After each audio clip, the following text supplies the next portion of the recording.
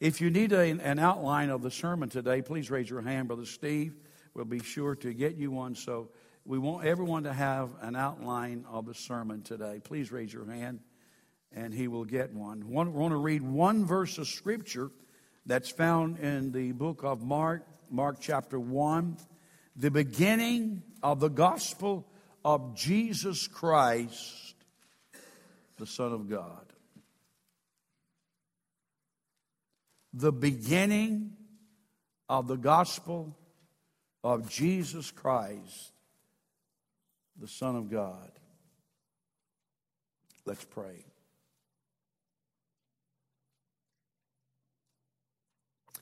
Father, we thank you for your Holy Spirit. We thank you, Lord, for the privilege and the opportunity that we have to read your word, to listen to your word, to meditate upon your word, and to receive it in our hearts, and also to be doers of the word. As we plant seed today, we ask that it would be fruitful.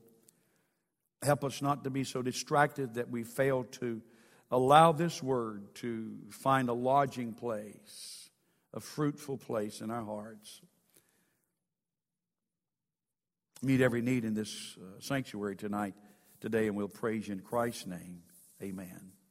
Notice your outline. The gospel is the revelation of God through Jesus Christ. We're going to be talking about the gospel, the beginning of the gospel of Jesus Christ. As most of you know, we have been on the subject of Mark. We talked about and we looked at the man Mark himself. By the way, if you have Google Mark, if you haven't studied it, look at this man's life. There were some glitches in his life, but yet Mark righting his wrong, and God, though he was not one of the 12 disciples or apostles, God certainly used him to write the first book in the New Testament. I know it's not first listed, but it's the first book. In fact, some believe that Matthew and maybe even Luke garnished some of their writings from Mark himself. Mark, of course, was a type or was a follower of the St. Peter. And he wrote down many things that St. Peter told him to do. Mark wrote Mark because he wanted to reach out to the Gentiles. He wanted to get the gospel exposed to outsiders.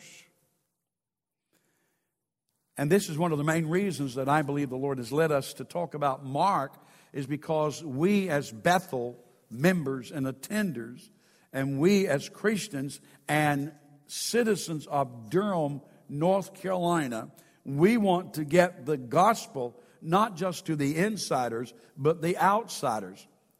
Someone said something while we're in Birmingham. I don't want to read it. Listen to this statement. You have to meet people where they are to take them where you want them to be and where they need to be. And that's what Mark was doing. He was writing to meet the Gentiles and the Romans where they were so he could take them to where he wanted them to be. And in our effort and in our ministry of evangelism, of reaching the unsaved and the unreached, is for us to take people or meet people where they are. I don't like where some people are. I'll never forget when I cut my first album, I went down to the coast, because it was titled "Walking to That Beautiful Sunset." Well, we went down to the coast, and we and I don't think he'd mind me mentioning his name, Sam Gray.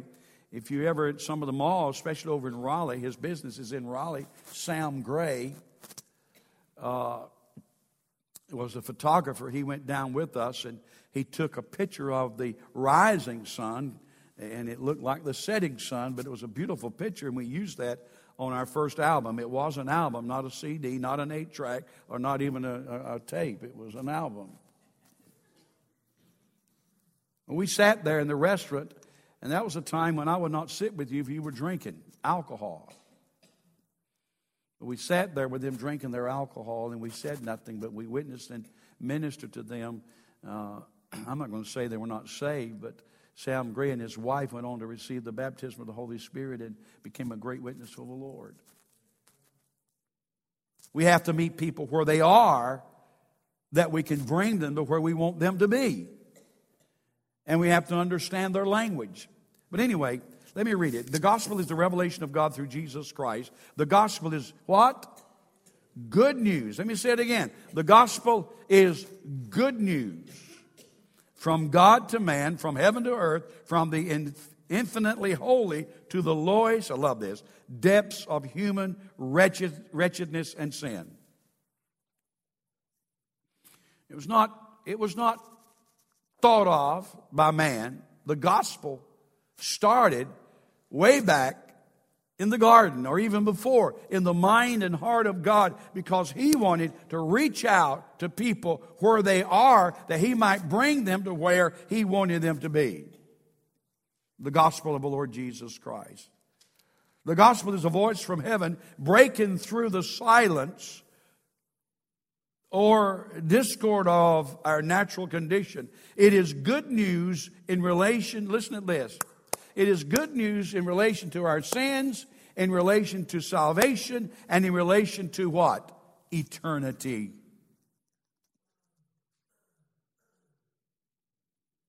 You don't play around with your life and relationships when it comes to eternity. We just hear just a short while. Just a short while. I noticed they said that, Henry Kissinger, they were talking about him this week. He's been around forever, it seems like. 91, somewhere in there. You can live to be 91, 100. George Beverly Shea was well into his 90s when he was sailing in his boat. But it doesn't matter how long we live. The important thing, it's very, very short compared to eternity. And the gospel has and deals with eternity. It remedies the greatest evils and supplies the deepest wants of man. That was a statement by J.A. Alexandra. The gospel is the beginning. Now, I want to go through these, and I want you to follow me, and I want you to think. Don't let your mind think about fried chicken after the service. Let's believe God as He speaks to us today.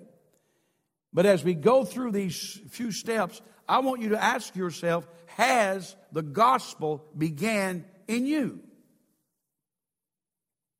Is it in you? Is it a reality in you? Has it become a reality? The gospel of the Lord Jesus Christ. The beginning of a gospel spirit. Look at Matthew chapter 16, verse 24. Then Jesus said to His disciples, if anyone desires to come after me, let him deny himself and take up his cross and follow me. That gospel spirit is self-denial. I know we don't hear a lot about it today. We don't hear a lot about taking up the cross. Besides, if we were, you'd have a cushion on that scooter. I need a thicker cushion. It wears on your knee. But we could carry a cross. Brother Dean carries a cross sometime. We'd carry our cross if we had it well cushioned. Sometimes it's got splinters in it. Sometimes it's heavy. Sometimes that cross is not easy. But we speak in here. The beginning of the gospel spirit not only is self-denial, it is nonconformity to the world. Listen at Romans chapter 12. I want to read verses 1 and 2. Paul writing to the church at Rome. He says, I beseech you therefore, brethren, by the mercies of God, that you present your what?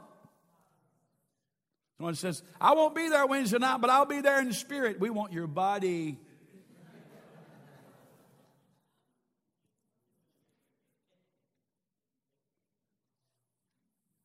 Present your bodies a living sacrifice, holy, acceptable to God, which is your reasonable service.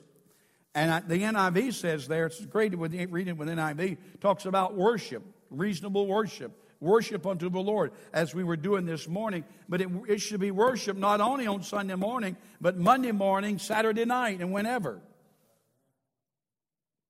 Which is your reasonable service. And then he says something that's very, very, it's practical, but very dynamic. And do not be conformed to this world, but be transformed. Somebody say amen. be transformed, changed. It's like the worm in the cocoon being transformed from that worm into a beautiful butterfly. That's what that word means, transformed, changed. Our vision statement, transforming lives through Christ. Great statement. And Paul is saying to the church here at Rome, and saying to you and I today, over 2,000 years later, God, the Word says, be transformed by the renewing of your mind, that you may prove what is that good and acceptable and perfect will of God. Someone says, I'm transformed in my behavior. I don't commit adultery. I don't commit fornication. I don't do all of the things that we would look at as behavior, disobedience to God. I'm transformed in my behavior. We should also be transformed in our minds, because that's where our behavior comes from. Or that's the reason we behave like we do, because of what's in the mind.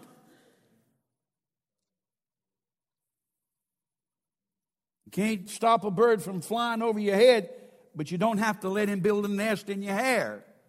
You don't have to let that thought stay there. Guys, listen to me. You can be on the internet or you can be wherever. And the devil will have a thought pop in your mind if you're not careful because of what you saw or see. And ladies too. It's important that transformation takes place in our behavior. But it's also important that God change our mind, clean out our mind, and we think holy thoughts. We be what? Spiritually minded, and certainly not given into carnality and carnally minded. It's important. One of the things I've learned over the years is Romans chapter 8. If there's any chapter that I love, it's Romans chapter 8. You go into Romans 7, it talks about struggles. It talks about the struggle that we have with the flesh. You have struggle with the flesh? Yeah.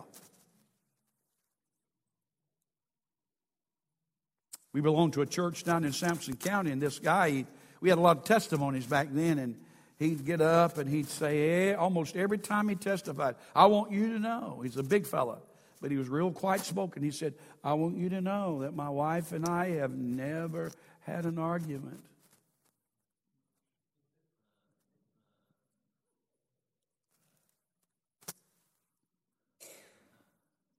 I learned after we left and came to Durham, he and his wife separated.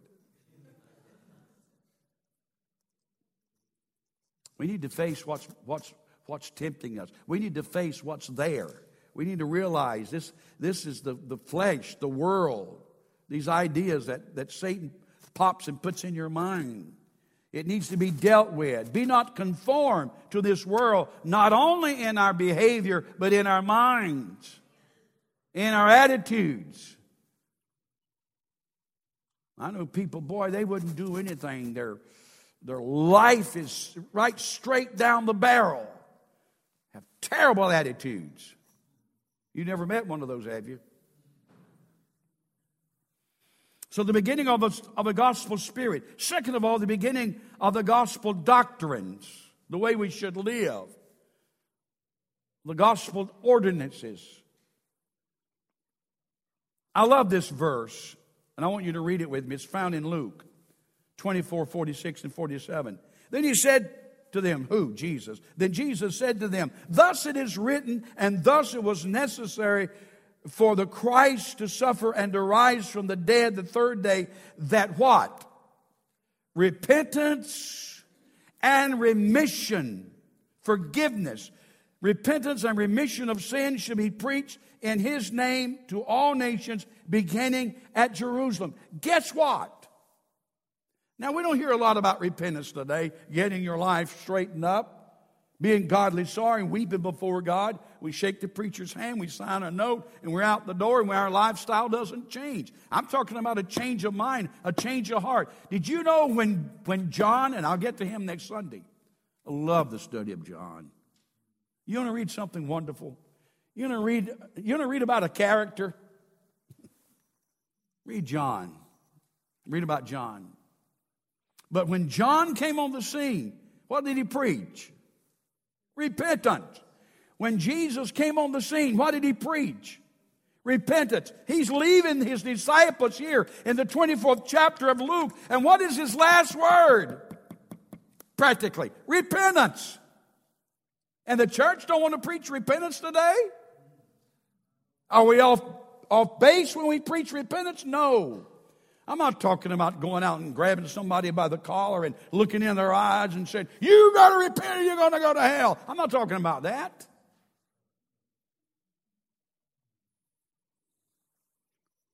That's not too good news, is it?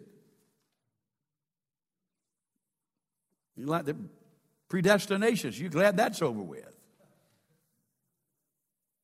But repentance, Jesus is saying here, remission of sin upon a true repentance. I'm talking about the doctrine and ordinances of God. Look at number 2, under number 2.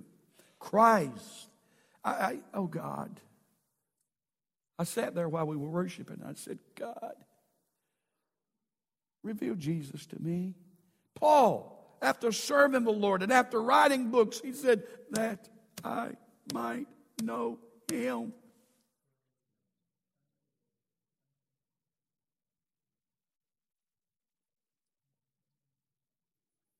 I went through an awful struggle mentally some years ago. Carol and I first got married. It was a struggle.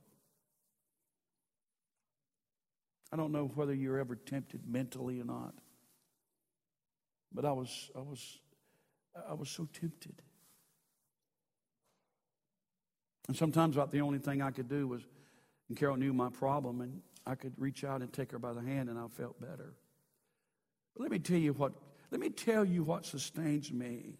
Not only then, but in all that I've been through, is this one thing. Not religion, but the very preeminence of Jesus Christ. I knew Jesus. Listen, and no matter how the devil tried me and tempted me and said, I knew one thing, that Jesus loved me. Notice what it says. He's not only his preeminence, but his power and his promises. You want to know what the Bible is about? You want to know who the author is? Jesus Christ is the author, and it's about Jesus Christ. And that's the thing people don't want to talk about today. They'll talk about, oh, I have faith. We're talking about God, because God could be anything or any God. But the fundamental foundation of what you and I believe totally rests on Jesus Christ. There is no other foundation that can be laid. Forgive me if I get a little excited, but I get excited about Jesus. The remission of sin upon true repentance. Christ in his preeminence, his power, and his promises. You know what the greatest wonder of heaven is? Jesus. Somebody says, I want to see the streets of gold. Yes, I do too. I want to see the gates of peril. Yes, I do too. I want to see my loved ones that's gone on before us. Yes, I do too. But let me tell you who I want to see. Let me tell you the beauty of heaven is Jesus Christ. Hallelujah. The gospel spirit, the gospel doctrine and ordinances, and the beginning of the end of the wonderful old. John, I want to talk about John so much, but I got to wait till next. I'm going to make this statement. about John that I love this statement, and I've used it over the years. John espoused a nation to its lover and stepped aside. He said again, John espoused a nation to its lover, and he was willing to step aside. One of the things about John and about the people back then that had a struggle was that John's clothing and his diet. He didn't come out of the metropolis. He didn't come out of a big city. He didn't come out of the streets of Jerusalem. He came out of the desert.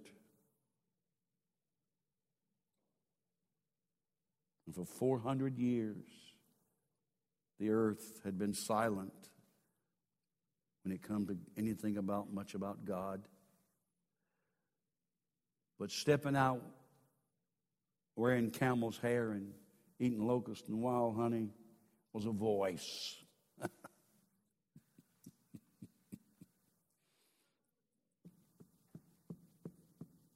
He could have marshaled an army.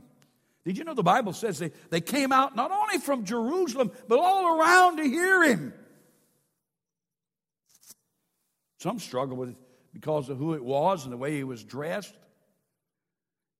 But you know, the gospel, I may have had two men to lift me on this platform today. But the treasure on the inside is what's important. The gospel of the Lord Jesus Christ. He's the one that's important. And you can wear camel hair and eat locusts and wild honey and come in on a scooter. But let me tell you, that doesn't change God, because God's word is so real. Somebody says, I don't like this guy. He don't preach like I want him to. He don't act like I want him to. But sometimes, and there's sometimes I struggle with the presenter. Whether it's a teacher or maybe God wants us to look through all that stuff and find him. We all have our styles. That's good. I got to move on. The beginning of the end of the wonderful law for Christ is the end of the law for righteousness to everyone that believeth. I want to read Romans 10, 1 through 4. Brethren, my heart's desire and prayer to God for Israel, Paul writing to the church at Rome, is that they may be saved. For I bear them witness that they have a zeal for God, but not according to knowledge. For they, being ignorant of God's righteousness and seeking to establish their own righteousness, have not submitted to the righteousness of God. For Christ is the end of the law for righteousness to everyone who believes. Notice what he said in Matthew 5. Do not think I've came to destroy the law or the prophets. I did not come to destroy, but to fulfill. Wow.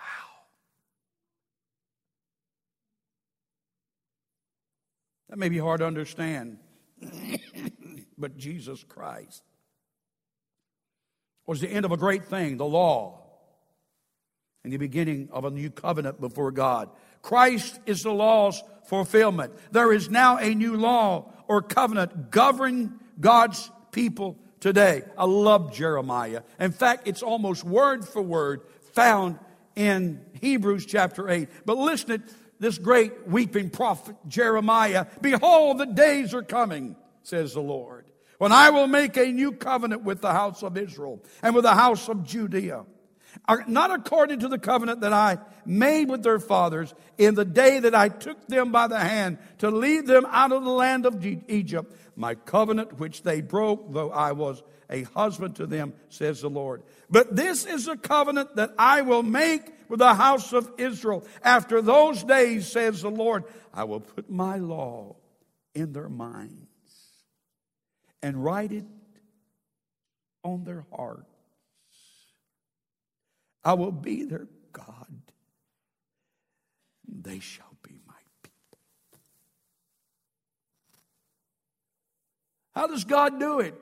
You see, the law tried to force man to live right. The pressure was from the outside in. And that's not easy sometimes, because we fall short. But you see what Jesus Christ did when He came.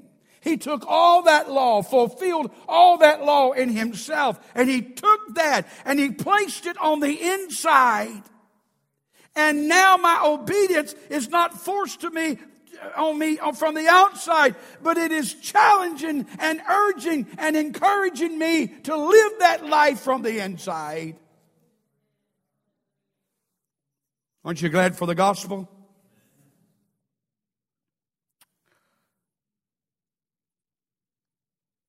I just think it's wonderful to be able to be compelled, my attitude and everything, compelled from the inside. God established a new covenant relationship with His people based not only compelling force from the outside, or without rather, but on an impelling power from within.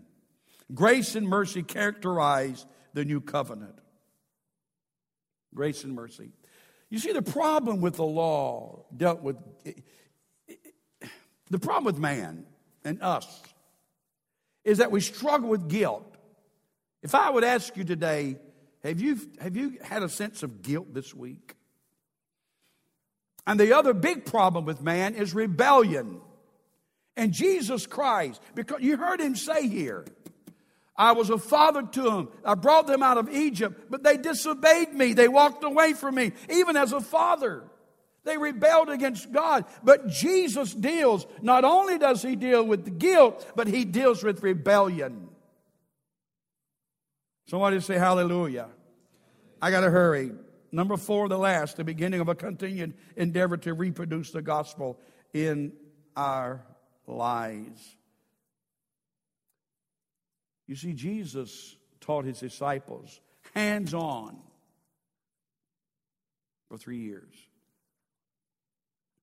We're not going to get people to come and know Jesus Christ unless there's hands-on. That personal touch. Billy Graham has them walking the aisles by the thousands. When I first started preaching, it was nothing for me to finish my sermon and invite people to the altar, and they came, and they came, and they came. Literally, some people would run to the altar. That day's over. Say, Brother Don, why don't you have people raise their hands, stand to their feet, and walk down that aisle personally by themselves? It won't happen. But I'll tell you what will happen. Standing next to the Coke machine, when there's a heart that's hurting, you're able to plant some seed in that heart, one-on-one. I walked into the auditorium Thursday night, and I knew when it happened. I heard it and I felt it. The bottom of my foot, I went down. They carried us. Carol and I hopped a taxi, and we went to the University of Alabama Hospital. And we sat there for 5 hours. Now, they had us in and out. When we started to leave, we witnessed to those people, to the receptionist. Jewel was her name. We witnessed to Jewel. And we witnessed to the nurse that checked me in, got my blood pressure. When we got ready to leave, I was sitting in a wheelchair. Those 2 ladies were standing there. One of them, tears running down her face. The other one with her hand on my back. And we had the privilege to witness to those 2 people. And in that, listen to this, in that emergency room, with all the pain that I had endured, suffered, in that emergency room, I began to speak in tongues. That's how powerful the Spirit of God was in that room. Now, no one heard me. I didn't frighten anyone. But the power of God was in that room. Let me tell you. The gospel that I have talked about, it's great, but it doesn't do us any good unless we reach out to others and get it to them. Let them know about it. I've had two people, one to go to Romania, and yesterday one to go to France. You know how many believers there are in France? You know what percentage of the population of France are believers? 1%.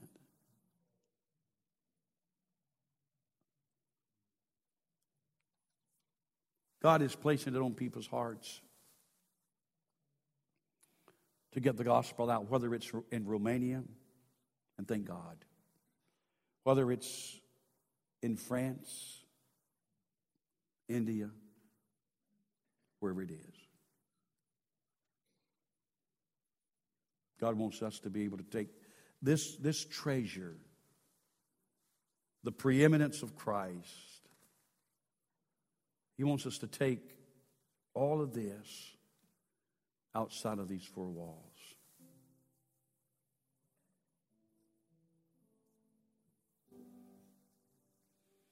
Paul established a pattern for the transmission of the gospel. Listen to 2 Timothy 2. And the things that you have heard. What have you heard this morning? You heard it?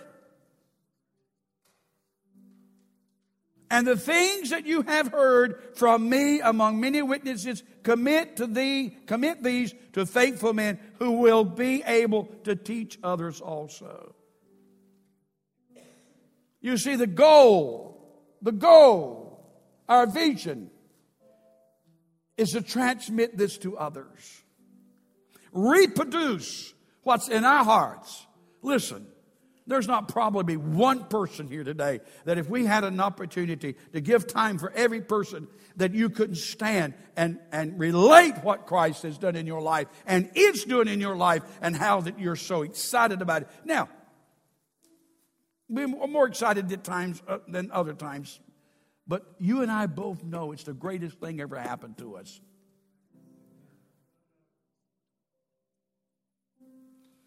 It's better than the best ride at Disneyland. It's better than going and getting a 2-scoop ice cream cone of sugar-free ice cream at Good Berries. I love Good Berries. They're expensive, but they have good ice cream. It's better than hearing it's a boy. It's a girl. My wife and I got married at the old Jewish synagogue. It was raining cats. It was bad weather.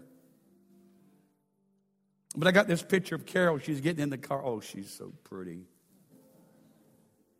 She hasn't changed. She's still pretty. This big smile. You can put all of these things together. If you could. And it doesn't compare with knowing Jesus Christ as your personal Savior. You know what's sad? And I'm trying to hush. My time is gone. Brother Danny, come and pull my coattail. Come on. You know what's so sad? Is that thousands and millions of people will go to church. And that's about it. And know very little about the preeminence of Jesus. Know very little of His power. Know very little and receive very little of His divine, powerful promises.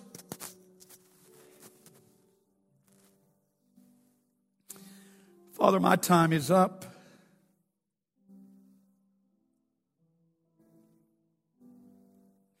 But Lord, your time is not.